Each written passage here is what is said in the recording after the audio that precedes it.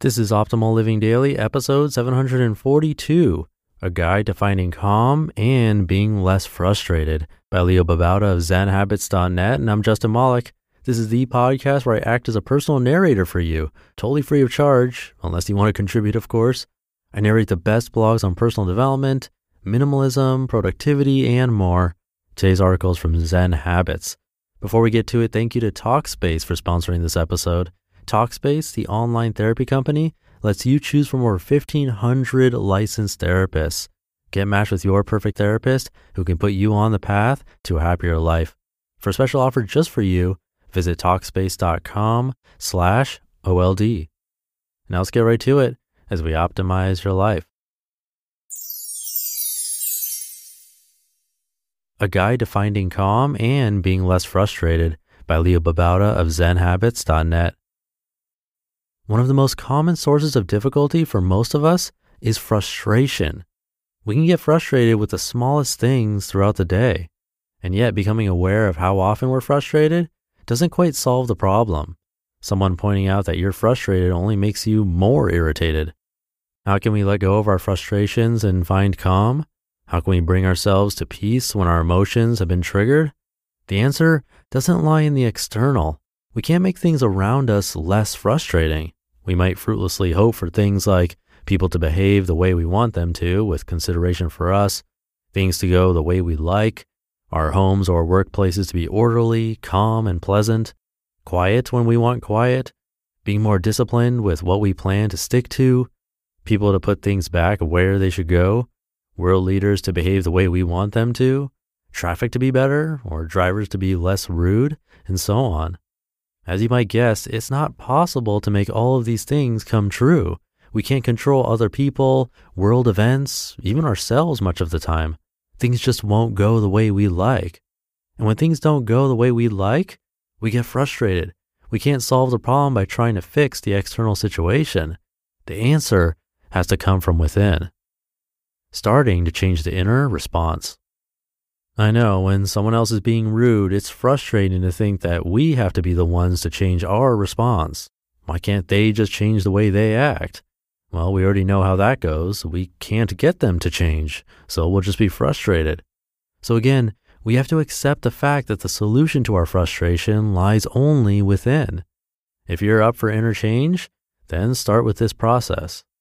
Notice what our habitual response is, the pattern, to frustrating external situations, the trigger. Notice what result we get from the pattern. For example, if the pattern is to be frustrated and resentful by saying things to ourselves like, why do they have to be like that? Then the result might be unhappiness, stress, a worsening of our relationship. It might be anger and lashing out at someone. It might be withdrawing from the person and spinning around a resentful story in our heads in private.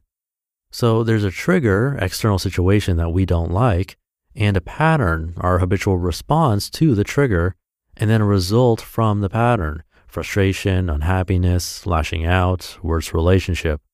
Now ask yourself, do you want to continue to get this result? Is it a desirable result? Is the pattern helpful to you? If it's not a helpful pattern, you can start to create a new one. Creating a new pattern. What pattern would be more helpful to you?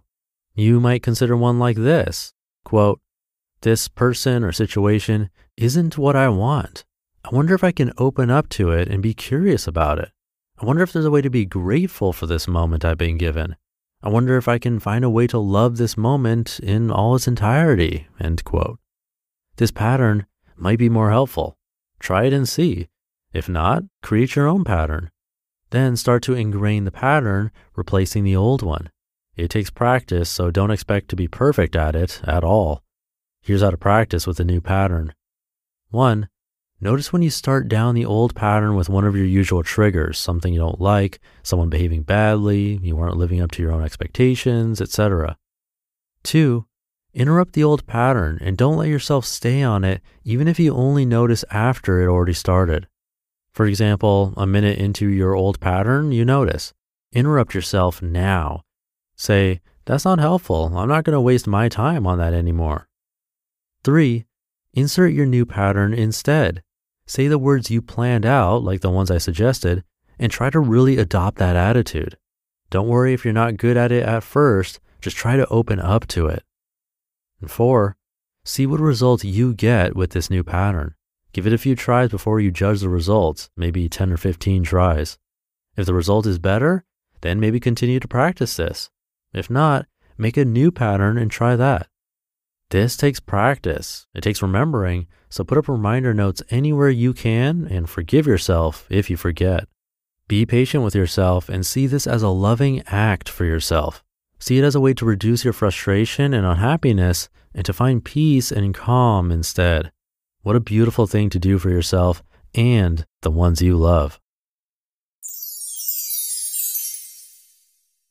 You just listened to the post titled, A Guide to Finding Calm and Being Less Frustrated by Leo Babauta of ZenHabits.net. Thank you to Talkspace again for keeping this show alive. Talkspace is the online therapy company that makes it easy to connect with an experienced, licensed therapist that you pick based on your preferences. Plus, it's super affordable, way less than traditional therapy.